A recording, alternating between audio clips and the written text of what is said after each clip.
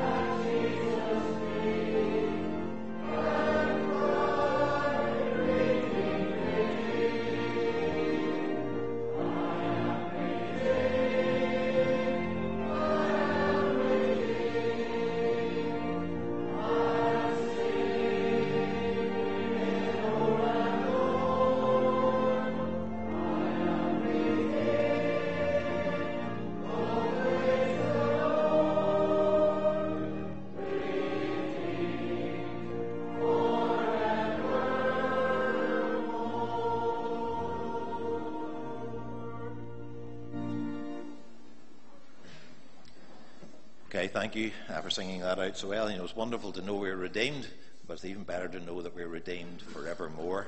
And when so many things are changing, it's wonderful to know that we have these truths that are forever settled in heaven. So let's just pray together this morning. Our God and our Father, as we gather in your presence this morning, we do indeed thank you that we are redeemed. We thank you, Lord, for so many in the gathering that can say that from their heart this morning. And we thank you even, Lord, as just have been commenting, Lord, we thank you that we are indeed redeemed forevermore. We thank you, Lord, for the price of redemption, Lord. We realize and acknowledge, Lord, there was no price that we could pay ourselves, Lord. There was no merit in us to redeem us, Lord. But we thank you, Lord, that for one that was both able and willing to redeem us.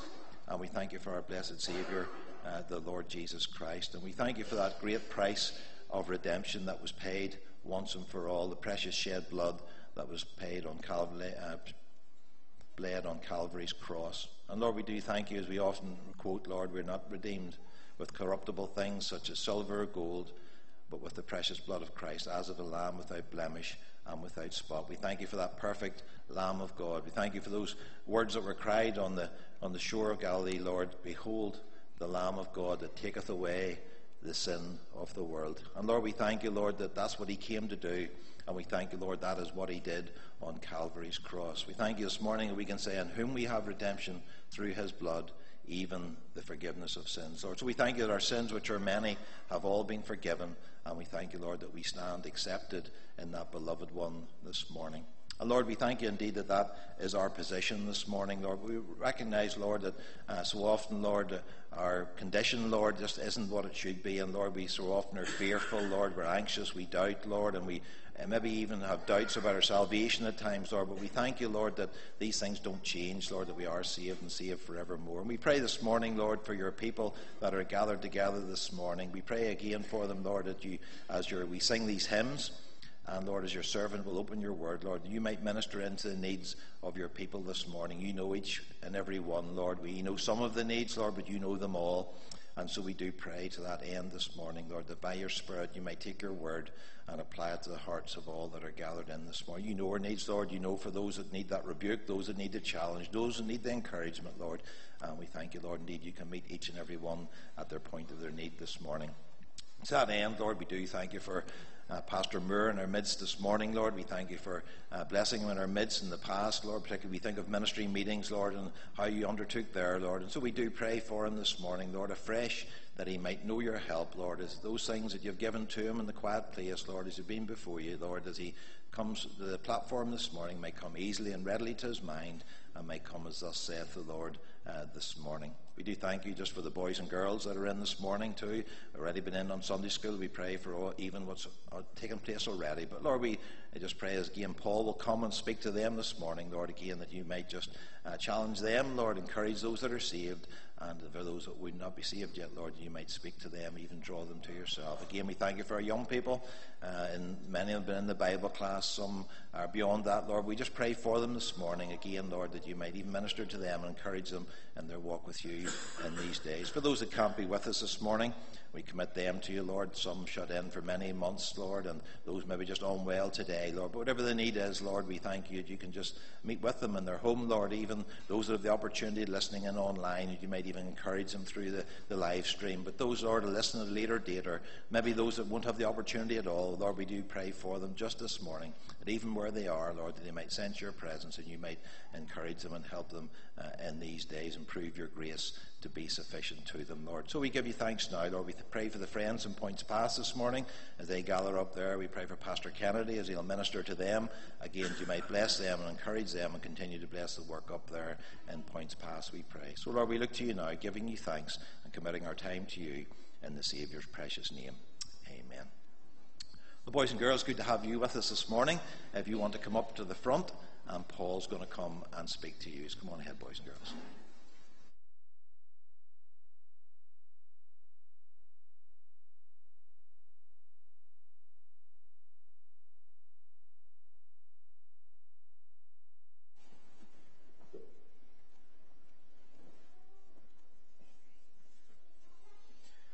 Well, good morning, boys and girls. It's lovely to see you out. Sunday morning. Thank you for coming up to the front again. Now, I have a few wee notes here that I have to use. I don't know if any of you noticed, Victor Maxwell was here the last few weeks, and I've never seen him look down at a note, look anywhere, and dear knows where my story would end up if I didn't look at my notes, so hopefully you'll bear with me. Now, I'm going to put a little picture up on the screen, and I want somebody to tell me if they know where that is, and it's not too far from here. So does anybody know where it is? Yes? Hillsborough Castle. I think the gates give it away, don't they? It's always on the news. There's always something going on. I think there was something there this week. All the politicians were there this week. Now, I was here on the 28th of March, just a few weeks ago, 4 weeks ago on Tuesday.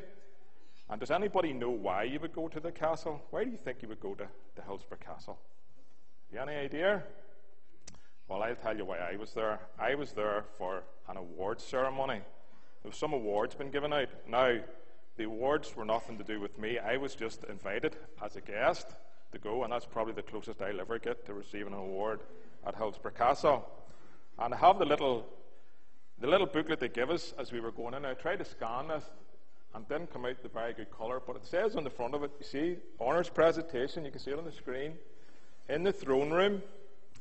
And it's the Hillsborough Castle on Tuesday, the 28th of March. Now, inside here, it gives you a list of all the people who are receiving awards and who was presenting them to them. Okay? Now, I had two people that were there. They were Gillian's aunt and uncle, and they were Mr. Derek Greenaway and Mrs. Rachel Greenaway, who's often called Ray. And they were getting an award for services to young people in Northern Ireland through the Boys Brigade. So that's why we were there. Now, why would you need to go to the castle to receive this award? Why do you think you would go to the castle to receive your award? Any idea? Well, who stays at that castle when they're over here from London? Who do you think stays there? Yes, Mega? Yes, exactly. The royal family. So this is the castle is the official place for the royal family when they're in Northern Ireland. And the award that they were getting that day was the BEM, the British Empire Medal, and I think I have a little picture of the medal here. Okay? Now, when I looked up on the internet, I tried to find one with King Charles on it, because the medal that Derek and Ray got does have King Charles on it. But see, this one says ER, so that was Elizabeth II, but unfortunately Elizabeth passed away last year, so that was on this medal. But that's the exact same medal as they got, and you can see all the insignia on there.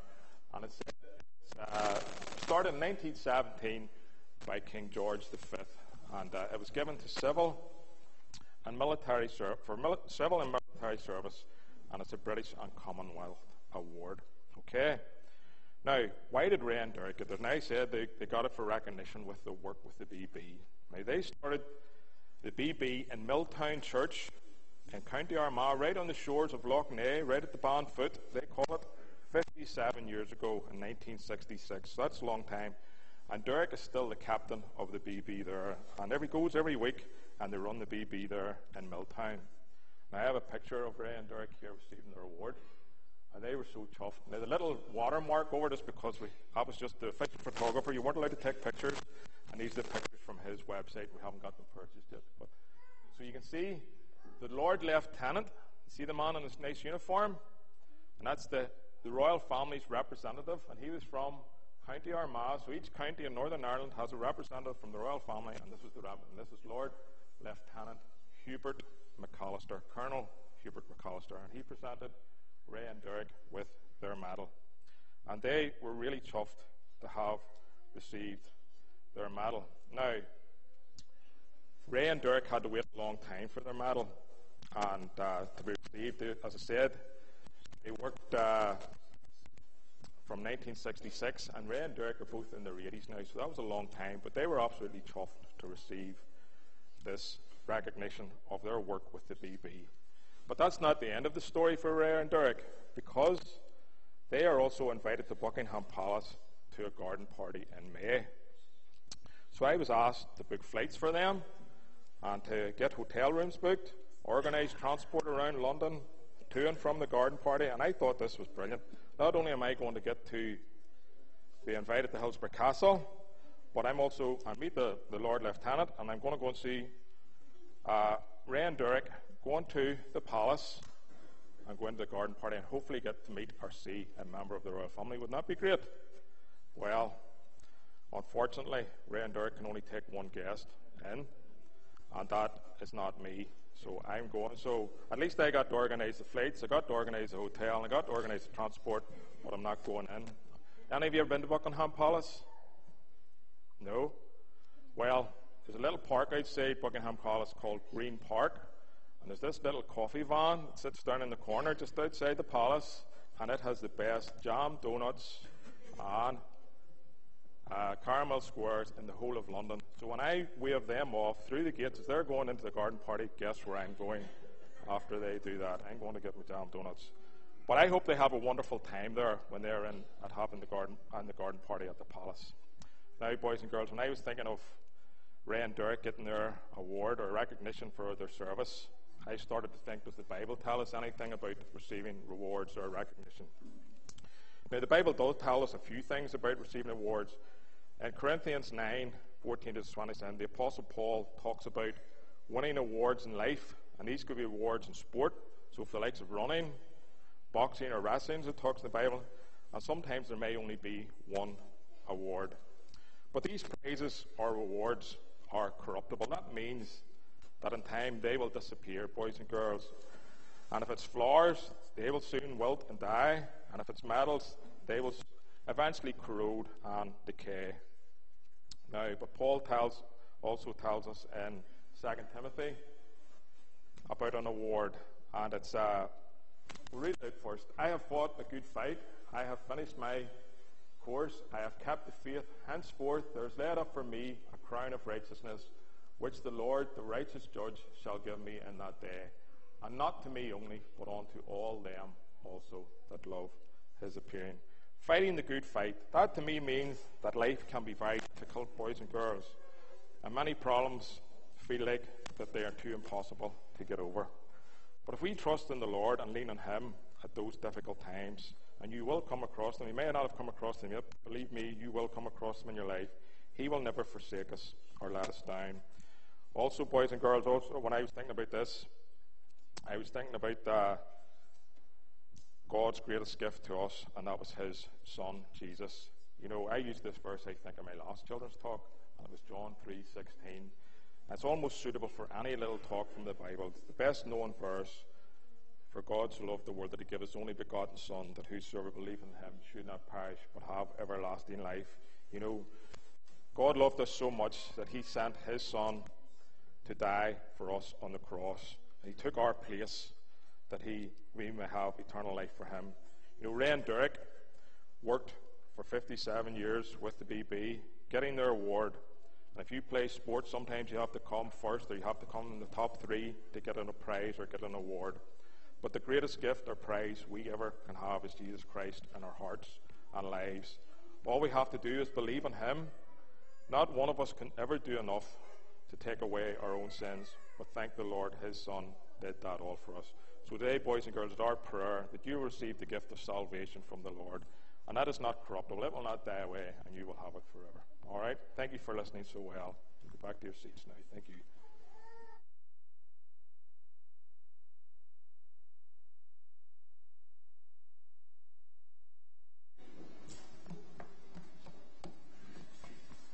Thank you, Paul. I was getting worried for a minute that I hadn't given you your full title whenever you're coming up, Paul, but that was all right. Yeah, I'm sure it was a nice day to be there. Again, can I welcome you this morning? We're glad to see you, and trust indeed you'll know the Lord's presence and blessing as we gather together this morning. A special welcome to Pastor David Moore. It's good to have David back with us today.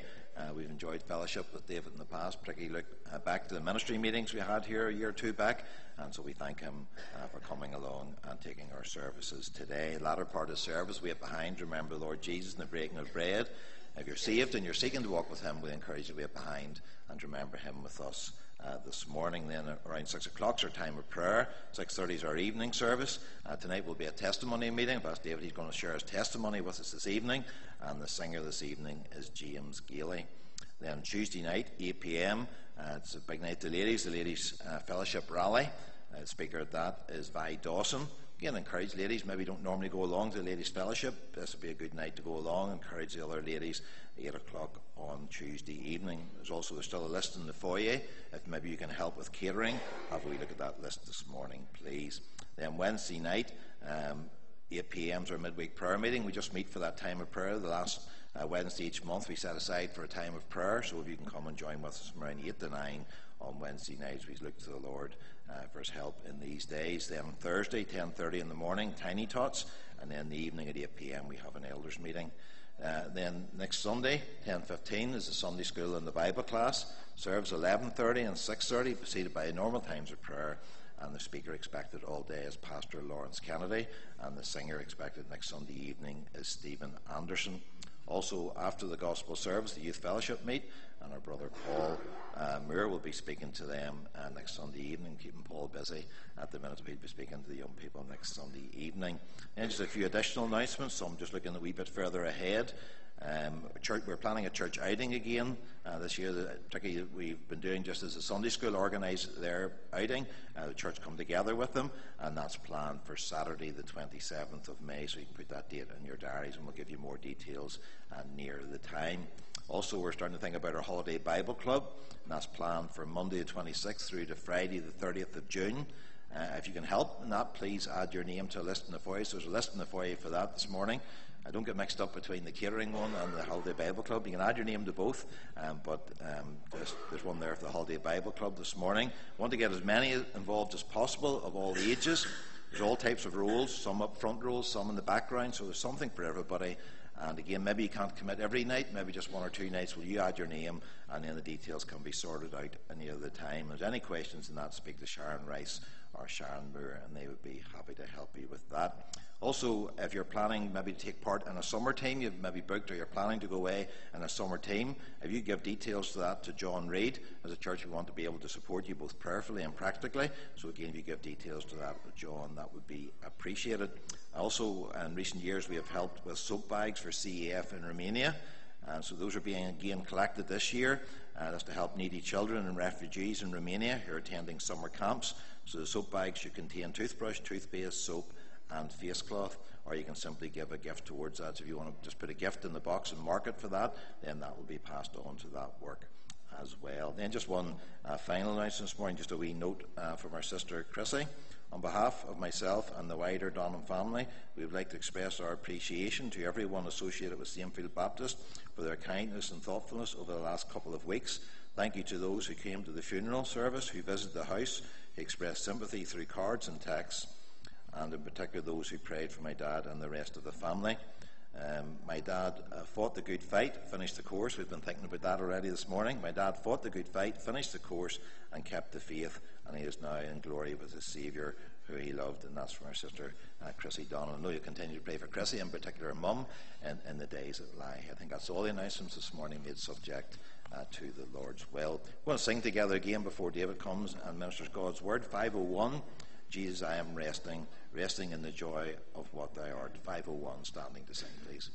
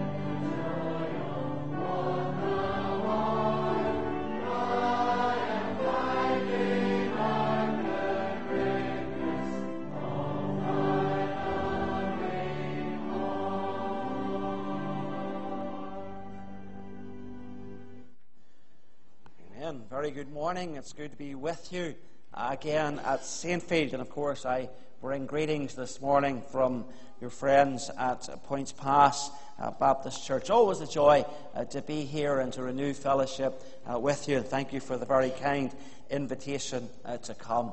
If you have your Bible with you, and I trust you do, we're in the book of Revelation to begin with, chapter 19. And we'll begin reading there from verse 7. And then also you might want to place a bookmark or something in Ephesians chapter 5, where we'll be going to in just a few moments. But we're going to begin reading in Revelation chapter 19, beginning in verse 7. Revelation 19:7, which says, "Let us be glad and rejoice and give honor to him. For the marriage of the Lamb is come, and his wife hath made herself ready. And to her was granted that she should be arrayed in fine linen, clean and white. For the fine linen is the righteousness of saints. And he saith unto me, Write, Blessed are they which are called unto the marriage supper of the Lamb. And he saith unto me, These are the true sayings of God." And then if you would turn to Ephesians chapter 5. Ephesians chapter 5. And I want to begin reading here at verse 21. Excuse me. Ephesians chapter 5, verse 21 says, "Submitting yourselves one to another in the fear of God. Wives, submit yourselves unto your own husbands as unto the Lord. For the husband is the head of the wife, even as Christ is the head of the church, and he is the Savior of the body. Therefore, as the church is subject unto Christ, so let the wives be to their own husbands in everything. Husbands, love your wives, even as Christ also loved the church, and gave himself for it, that he might sanctify and cleanse it with the washing of water by the word, that he might present it to himself a glorious church, not having spot or wrinkle or any such thing, but that it should be holy and without blemish. So ought men to love their wives as their own bodies. He that loveth his wife loveth himself. For no man ever yet hateth his own flesh, but nourisheth and cherisheth it, even as the Lord the church. For we are members of his body, of his flesh, and of his bones. For this cause shall a man leave his father and mother, and shall be joined unto his wife, and they two shall be one flesh. This is a great mystery, but I speak concerning Christ and the church. Nevertheless, let every one of you in particular so love his wife, even as himself, and the wife see that she reverence her husband." And we trust the Lord will add his blessing to the reading of his precious word.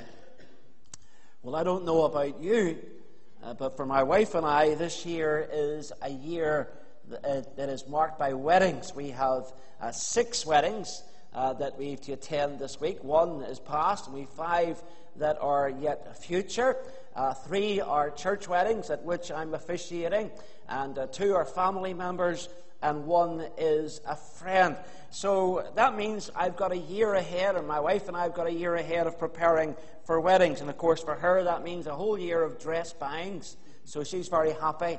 And it means for me a whole year of dress reviewings, which is not always so good, but I'll do my best because I know she's going to buy these various dresses and outfits, try them on, and I have to make a decision as to which one she ought to wear. And of course she will take no heed to me whatsoever and wear whatever one she thinks is best. But we'll go through that drama as a couple, as you do.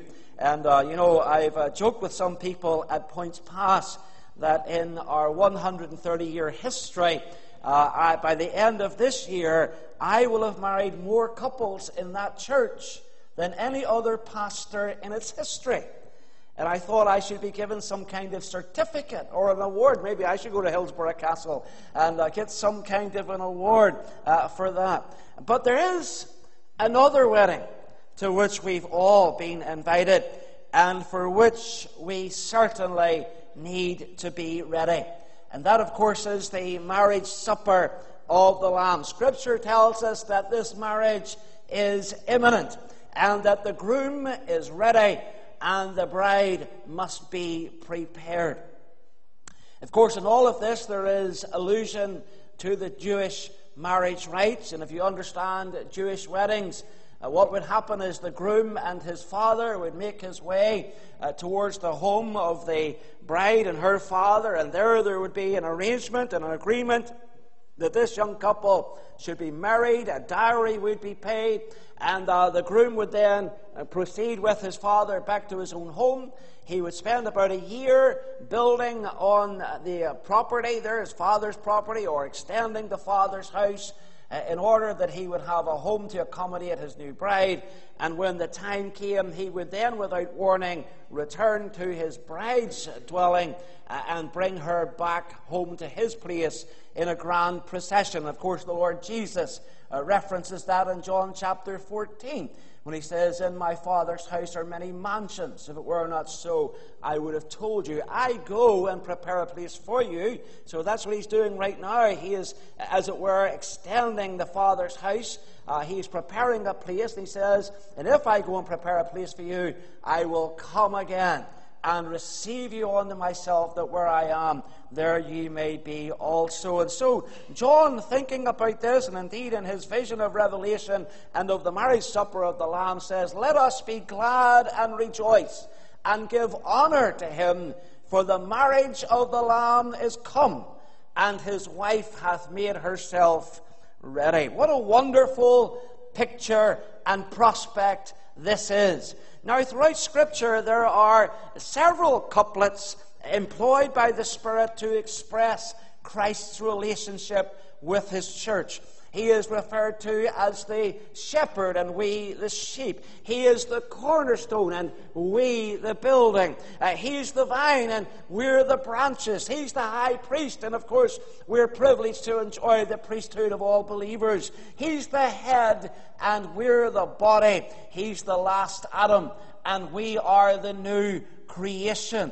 But of all the symbology employed to portray Christ and his church, perhaps none is so telling as this one in which we're looking today, of Christ and as the bridegroom and the church as his bride.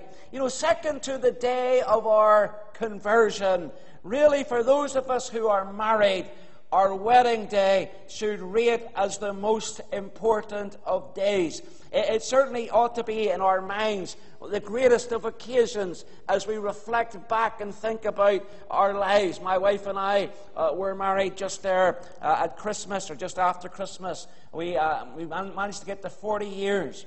And we're very blessed to have lived and to have been able to share that time together. And we rejoice. We went on holiday. We took ourselves off to Egypt and had a cruise down the Nile and had a nice time and patted ourselves on the backs for managing to annoy each other so much over 40 years and still being together. So we praise the Lord for that. But anyway, wonderful. What a wonderful gift that marriage is. And so, you know, in a wedding, you bring a young couple to the altar, and there they say their vows, and your hope is, and your prayer is, that having found each other, that they will remain faithful and loving to each other as partners for life. And we know that that doesn't always work out that way. Sadly, sometimes there is marital breakdown. But certainly it is God's ideal that people should marry and remain married for life. And this ideal is most comprehensively detailed for us in Ephesians chapter 5. Now, on almost every occasion that we come to this particular passage of Scripture, the focus is very often on the human relationship of husband and wife.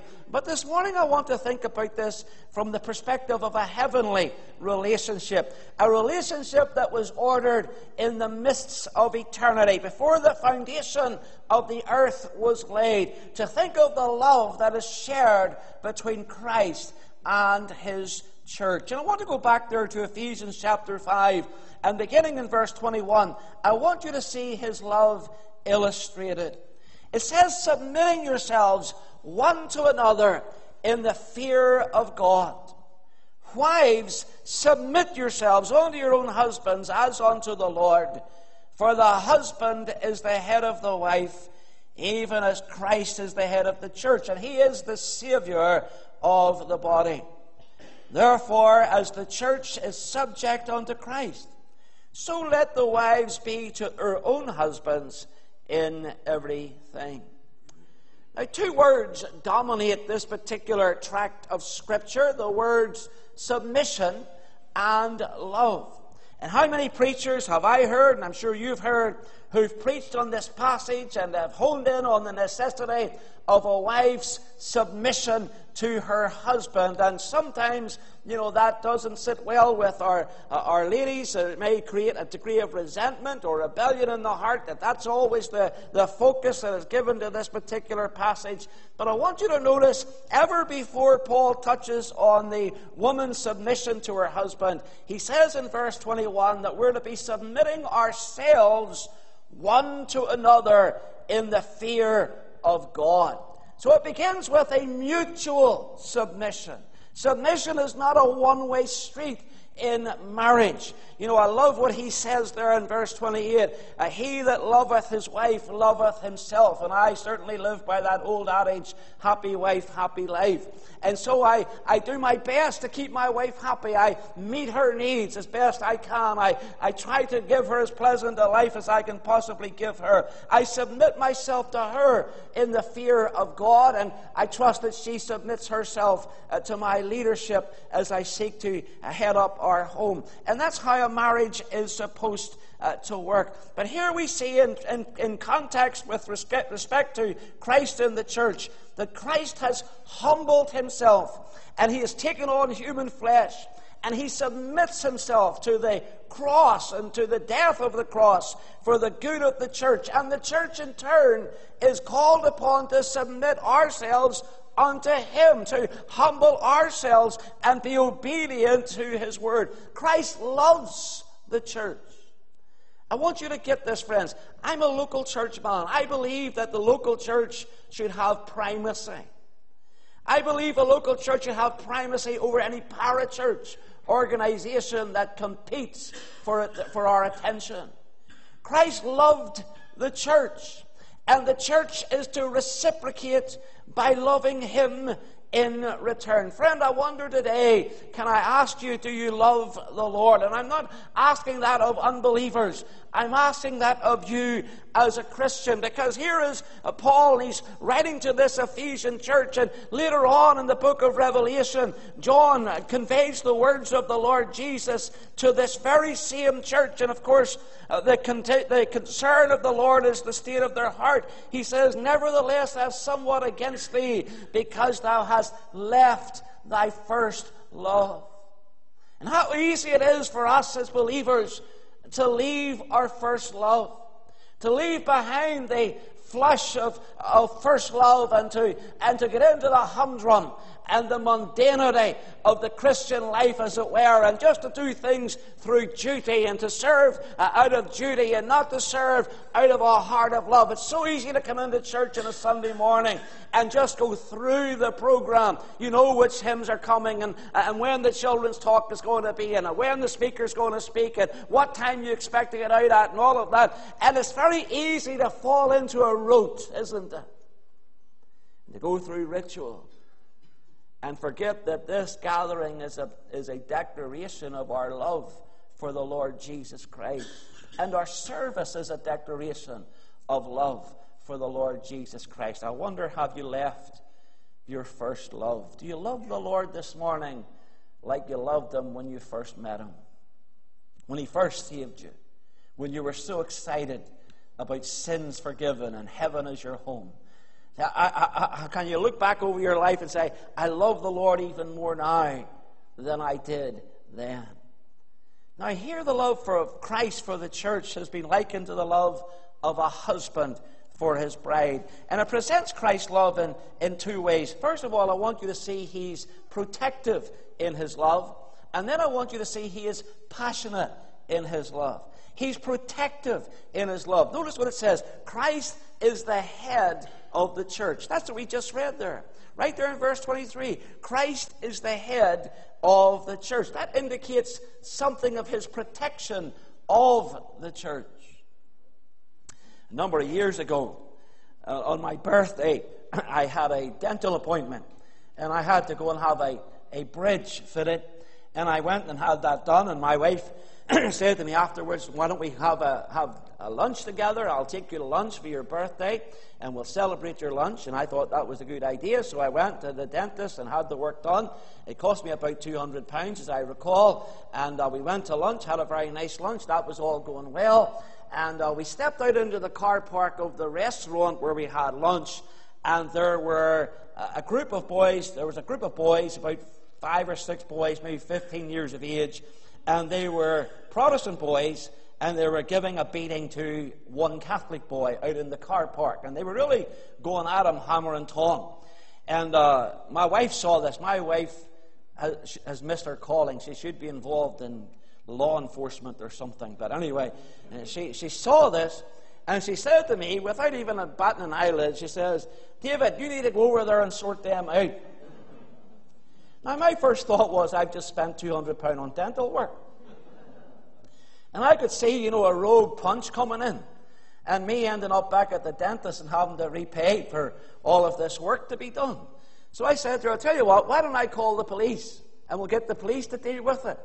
And before I could finish that sentence, she was halfway across the car park going to sort this out.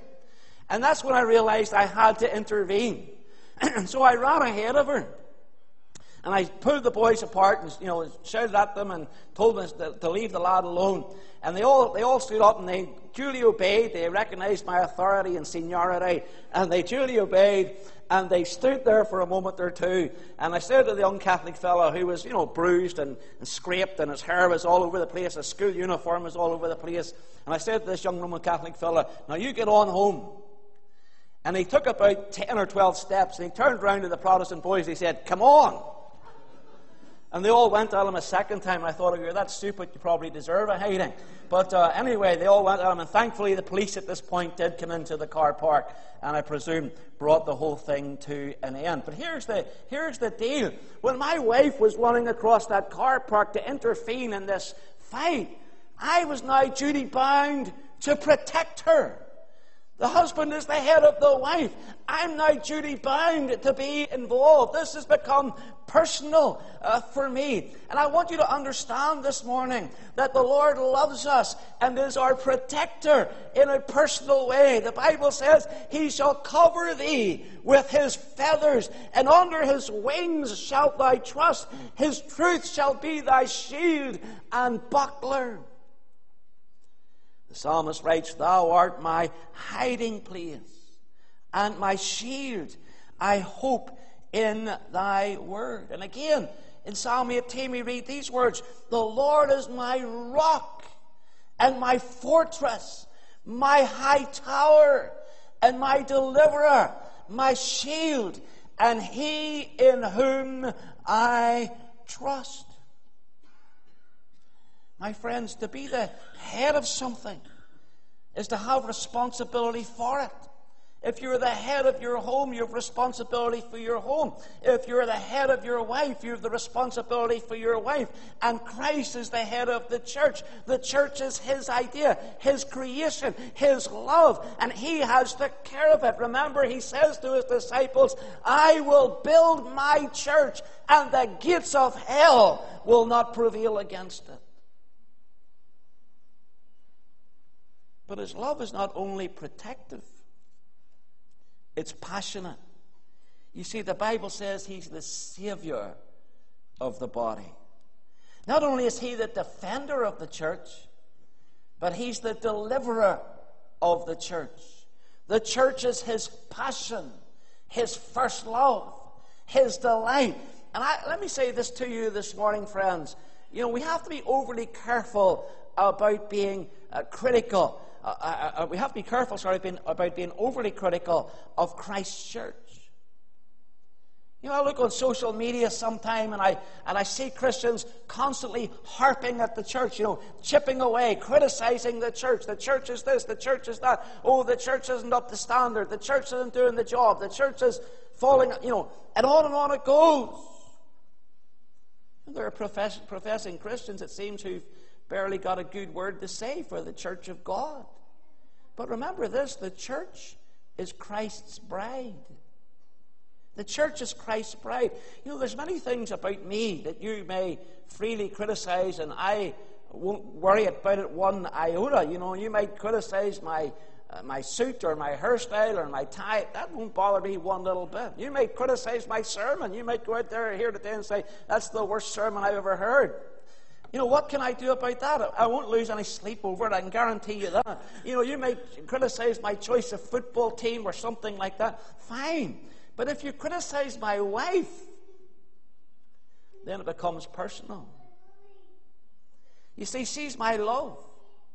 And even if the criticism may be somewhat warranted, even if there's a justification for your observation and criticism, I personally don't really care to hear it, and certainly I will not enter into it. I'll not join you with it. And I think that's how Christ feels about his bride. Sometimes he sees us nipping at each other. Sometimes he sees us highly critical of the church. And yet with all, this church, our churches, are his bride. And we see that in the very next verse. Notice how his love is demonstrated in verse 25. If it's illustrated in verses 21 to 24, it's demonstrated in verse 25 and 26. Husbands, love your wives, even as Christ also loved the church and gave himself for it, that he might sanctify and cleanse it with the washing of water by the blood. Isn't that a beautiful piece of Scripture? You know, there are several truths in this passage that are pertinent to us with respect to the love of Christ for his church. First of all, we see his love for the church is unconditional. He gave himself for it. That's a one-sided act. He gave himself for it. We gave nothing for it. We gave nothing for him. We brought nothing to him. Indeed, if we contributed anything to our salvation story, it was our sin and our shame which he bore upon his own person on the cross. He gave himself for it. We have brought nothing of value, nothing of worth, nothing of merit to this arrangement.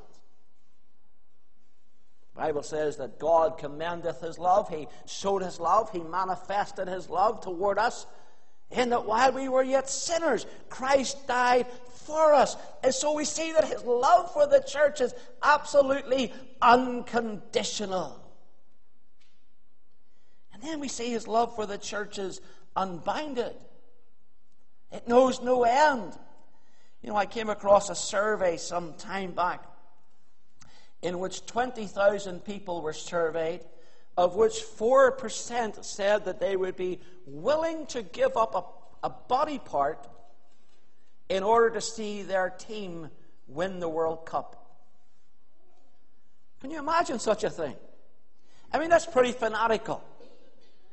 You know, I wonder, would you be willing to give up a leg to see Northern Ireland win the World Cup? As unrealistic as that is. Would you be willing to lose an eye? Would you be willing to lose a hand or an arm?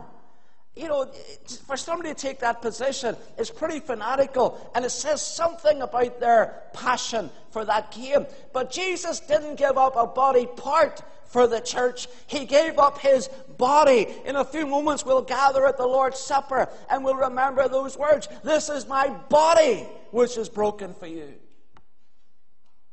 He gave his whole person. You know, Dr. Harry Ironside used to tell the story of a young man who had taken to himself a very beautiful young bride.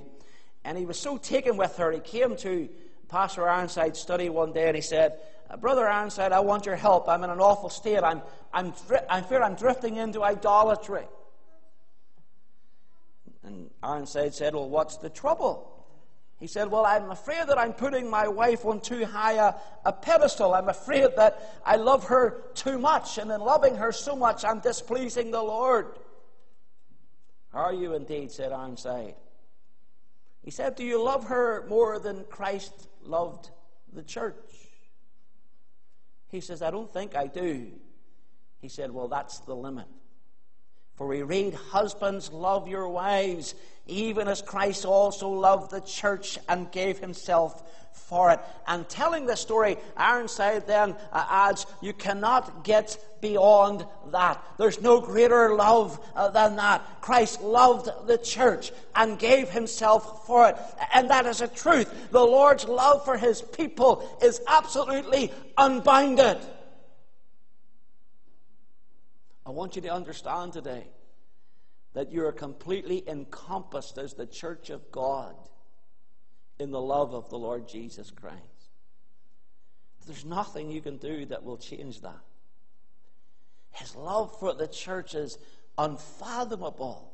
Look in verse 32. Paul calls it a great mystery. This is a great mystery. I speak concerning Christ and the church. Now, in theological terms, a mystery is a truth that is revealed in the New Testament that was concealed in the Old Testament. But nonetheless, this is a mystery that Christ should love us so. Love us when we were the enemies of God.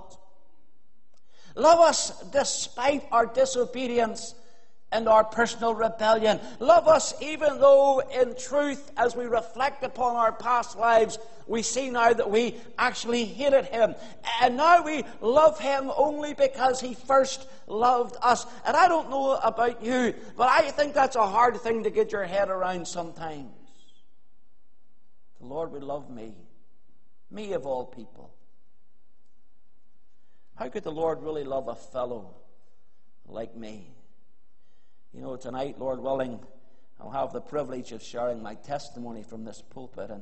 And even now, as I think even about that exercise, and I reflect upon my life and where I was, I think, how could the Lord love me? But he did, and he does. And his love for the church is unfathomable. And his love for the church is unmerited. He gave, listen, himself for it. Inherent in that phrase is the idea of a gift. And for a gift to be a gift, it must by nature be undeserved. Now, of course, this is the message of Paul's epistle right here in Ephesians chapter 2, where he reminds us that salvation is by the grace of God. For by grace are you saved through faith, and that not of yourselves. It is the gift of God, not of works, lest any man should boast. And his love for the church is unequaled. Solomon puts it this way: he brought me into the banqueting house, and his banner over me was love. You know, there's a wonderful section at the tail of Romans chapter 8, verse 35, and Paul asks this question: who shall separate us from the love of Christ? What a question. Who's going to do it? What is going to do it? What is going to detach you from the love that Christ has for his church? Who shall separate us from the love of Christ? Shall tribulation or distress or persecution or famine or nakedness or peril or sword? As it is written, for thy sake are we killed all the day long. We are accounted as sheep for the slaughter. Nay, in all these things we are more than conquerors through him that loved us. For I am persuaded that neither death, nor life, nor angels, nor principalities, nor powers, nor things present, nor things to come, nor height, nor depth, nor any other creature shall be able to separate us from the love of God which is in Christ Jesus our Lord. His love for us is absolutely unequaled. His love is illustrated. His love is demonstrated. But then we get to verse 27. We find in Ephesians chapter 5, his love is consummated. It says that he might present it, the church, to himself, a glorious church, not having spot or wrinkle or any such thing, but that it should be holy and without blemish. You know, right now at this point in our experience, though the church is termed as the bride of Christ, we're presently espoused to Christ. We're engaged to Christ, if you like. We're waiting for him to come for his bride. We're waiting for him to appear and to take us to his home. In 2 Corinthians chapter 11, Paul says this in verse 2, "For I am jealous over you with a godly jealousy, for I have espoused you to one husband." You're engaged to one husband, that I may present you as a chaste virgin to Christ. But as our opening text reminds us that someday an actual marriage is going to take place. Let us be glad and rejoice and give honor to him, for the marriage of the Lamb is come, and his wife hath made herself ready. And after the marriage, what happens? Well, then you enjoy the honeymoon period. There comes a time of togetherness and of intimacy. I wonder, do you recall the honeymoon period in your life if you're a married person? You know, for most people, the honeymoon period is dominated by that flush of first love. And you can often spot a honeymooning couple just about anywhere. I remember when my wife and I were on honeymoon, we went to Edinburgh in December, which I don't recommend, but we went to Edinburgh in December. People go to the Maldives and that kind of place now, but back then that's where you went. And so we went to Edinburgh. It was freezing cold, I remember that. And one evening, I can't remember what we'd done, we'd gone to the zoo or something, and that evening we went over to the Debenhams department store. There was a little cafe there in that store, I'm not sure if it's still there, and it had a grand window that sat with a lovely view of Edinburgh Castle. At night time, it was all lit up, and it was very nice. And I remember my wife and I were sitting there just enjoying a meal, and one of the ladies came over from the Debenham staff, and she said to us, "Are you two on honeymoon?" You say, well, how does she know? We weren't wearing a t-shirt that said we were on honeymoon. But I guess she just knew by our body language, by our faces, by the joy that we were experiencing in each other's company. You know, friends, that's how it ought to be with the Lord Jesus. And people ought to see that we're absolutely in love with him. That he's the only thing that matters. That we only have eyes for him. You know, when we see Jesus, he will see us. He will view us. And I love this, without spot or wrinkle. You know, the word spot refers to those imperfections that are from without. Have you ever noticed if someone has a spot or a blemish of some kind on their face? Your eyes hone in on that, don't they? If somebody has a big boil on their chin or their nose or something, you try your best not to look at it, don't you? But somehow or other, your eyes are just drawn into it. Or if somebody, has a gravy spot on their tie or their shirt, again, your eyes will just catch that spot. That's human nature. And isn't that how it is with the church in this world? Because for all of the sincere and godly people who are genuinely born-again people, who are seeking to live for the Lord, and in my many years of being a Christian, that's the vast bulk of the people who make up the church. For all of those people, the truth of the matter is that it is the spots on the church that get the attention. Say, what do you mean? I mean those in our number who are perhaps intemperate, or those who behave immorally, or those who are unbalanced, or those who are hypocritical, or those who are dishonest in their business. Those are the people who get the attention. That's why our worldly friends will say things like, well, I would go to the church if it wasn't for, and they'll point to an individual or an incident that highlights that very spot. They say, well, I would be a part of that church if it wasn't for that spot on your record, if it wasn't for that blemish on your testimony. But when the Lord calls us to his side, we will be without spot. I love that. Without spot and without wrinkle. If a spot speaks of that which stains us from without, then the wrinkle refers to that which comes from within. I was laughing the other day. I caught an advertisement on television. I think it was for some kind of aging cream or something, and they referred to wrinkles as smile lines. And I thought, well, that's an interesting way of putting it. You don't have wrinkles now because you're old. You have smile lines. Does that make you feel better? But sometimes they're not just smile lines. Sometimes they're lines that are created by sorrow or anger or other emotions. But whatever way you look at it, those lines are a glimpse of the old man, of where you've been, of what you've experienced, and your old ways. Friends, when we come before the Lord Jesus, all of those wrinkles will disappear. Not a spot, not a wrinkle.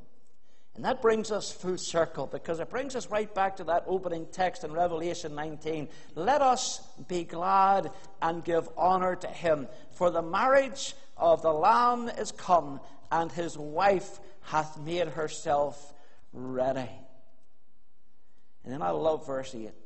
It says that to her was granted that she should be arrayed in fine linen, clean and white.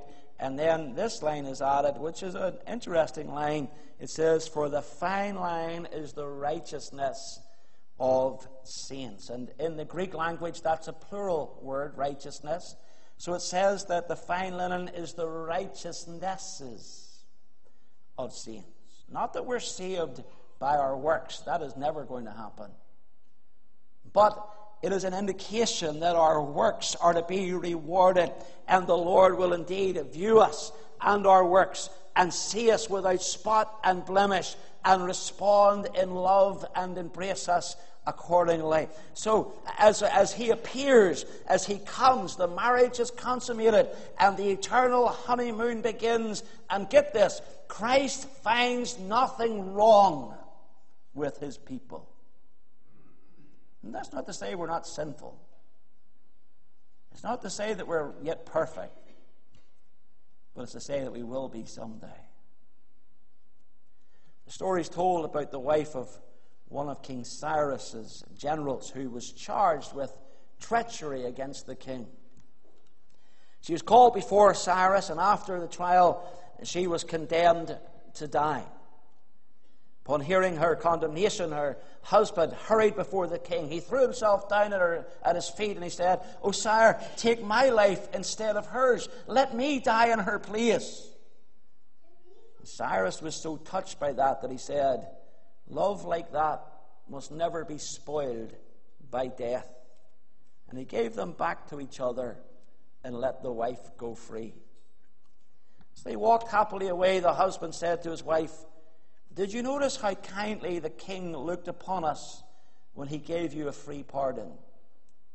To which she replied, "I had no eyes for the king. I saw only the man who was willing to die for me."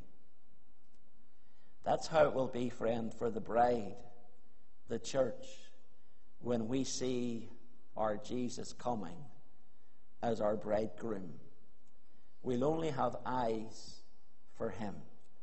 And so that really makes a lot of times the silliness that goes on in churches, the foolishness that sometimes goes on in churches, the foolish fights that we get involved in, the petty criticisms, the trivial complaints that we level one against another. It makes all of it pale into insignificance when we think about seeing Jesus. Friends, I want you to understand this morning, you and I are part of the greatest institution upon the earth. We're loved beyond measure. We're loved without condition. We're loved for all eternity. We're loved by heaven's very best. We're loved by the one who gave himself for us. We are a tremendously privileged and blessed people. Someday, our groom is coming for us. Until that day, let us make ourselves ready and watch out for his upward call.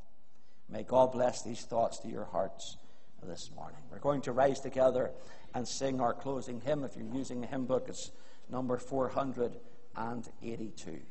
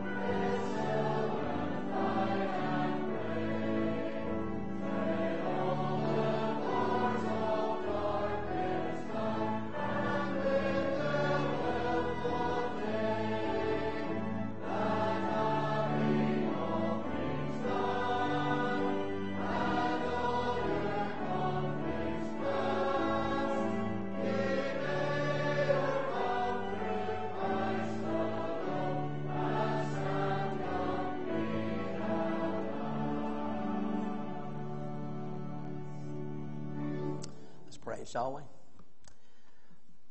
Father in heaven, we come before Thee this morning. And Lord, we are so grateful today for the Church of God. We're so grateful that as a church, this church and every church the world over is loved of Thee. Everywhere where Your name is proclaimed in truth and honor, every single assembly of Your people is the subject of Your love. And Father, we're grateful today to be part of the bride. We're grateful today to be counted among the redeemed. We're so glad to be the sheep of Your pasture. And Lord, we're so thankful that someday the skies will brighten and the trumpet will sound and our groom will appear and call us to his side and take us to that heavenly home that He has been preparing for us. Lord, help us to leave this place with gladness and hope in our heart concerning the Church of Jesus Christ. Help us to be thrilled that we are part of it. Help us to rejoice in Your grace and goodness to us in joining us to it. And Lord, help us to serve Thee by serving Thy church and being a minister one to another. We ask, Father, that You would just bless every head bowed here today and every home that's represented. And You'll help each one of us to ask that question, well, have I left my first love? Father, help us today. Help us to walk worthy of Thee. Help us to walk in a way that is pleasing unto Thee. Help us to walk in a way that brings glory and honor to the Lord Jesus Christ. Father, in a few moments we will gather around Thy table. We ask, Lord, that even there You will remind us afresh of the great sacrifice that our Savior made for us. And for those who, for whatever reason, feel they cannot stay at this point in time, we pray, Lord, that You would just grant to them traveling mercies as they part company from us and head to their homes. Bring them back again, I pray, Lord, that they might renew fellowship here at St. Faith. We ask these things in Jesus' precious and worthy name. Amen.